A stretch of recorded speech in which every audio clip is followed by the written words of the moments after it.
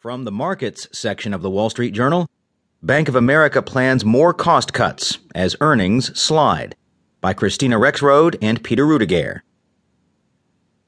Bank of America Corp said it would deliver another $5 billion in annual cost cuts by 2018 as part of its strategy to deal with persistently low interest rates that are eating away at lenders' profitability. The move by the second largest bank in the U.S. by assets shows the importance Chief Executive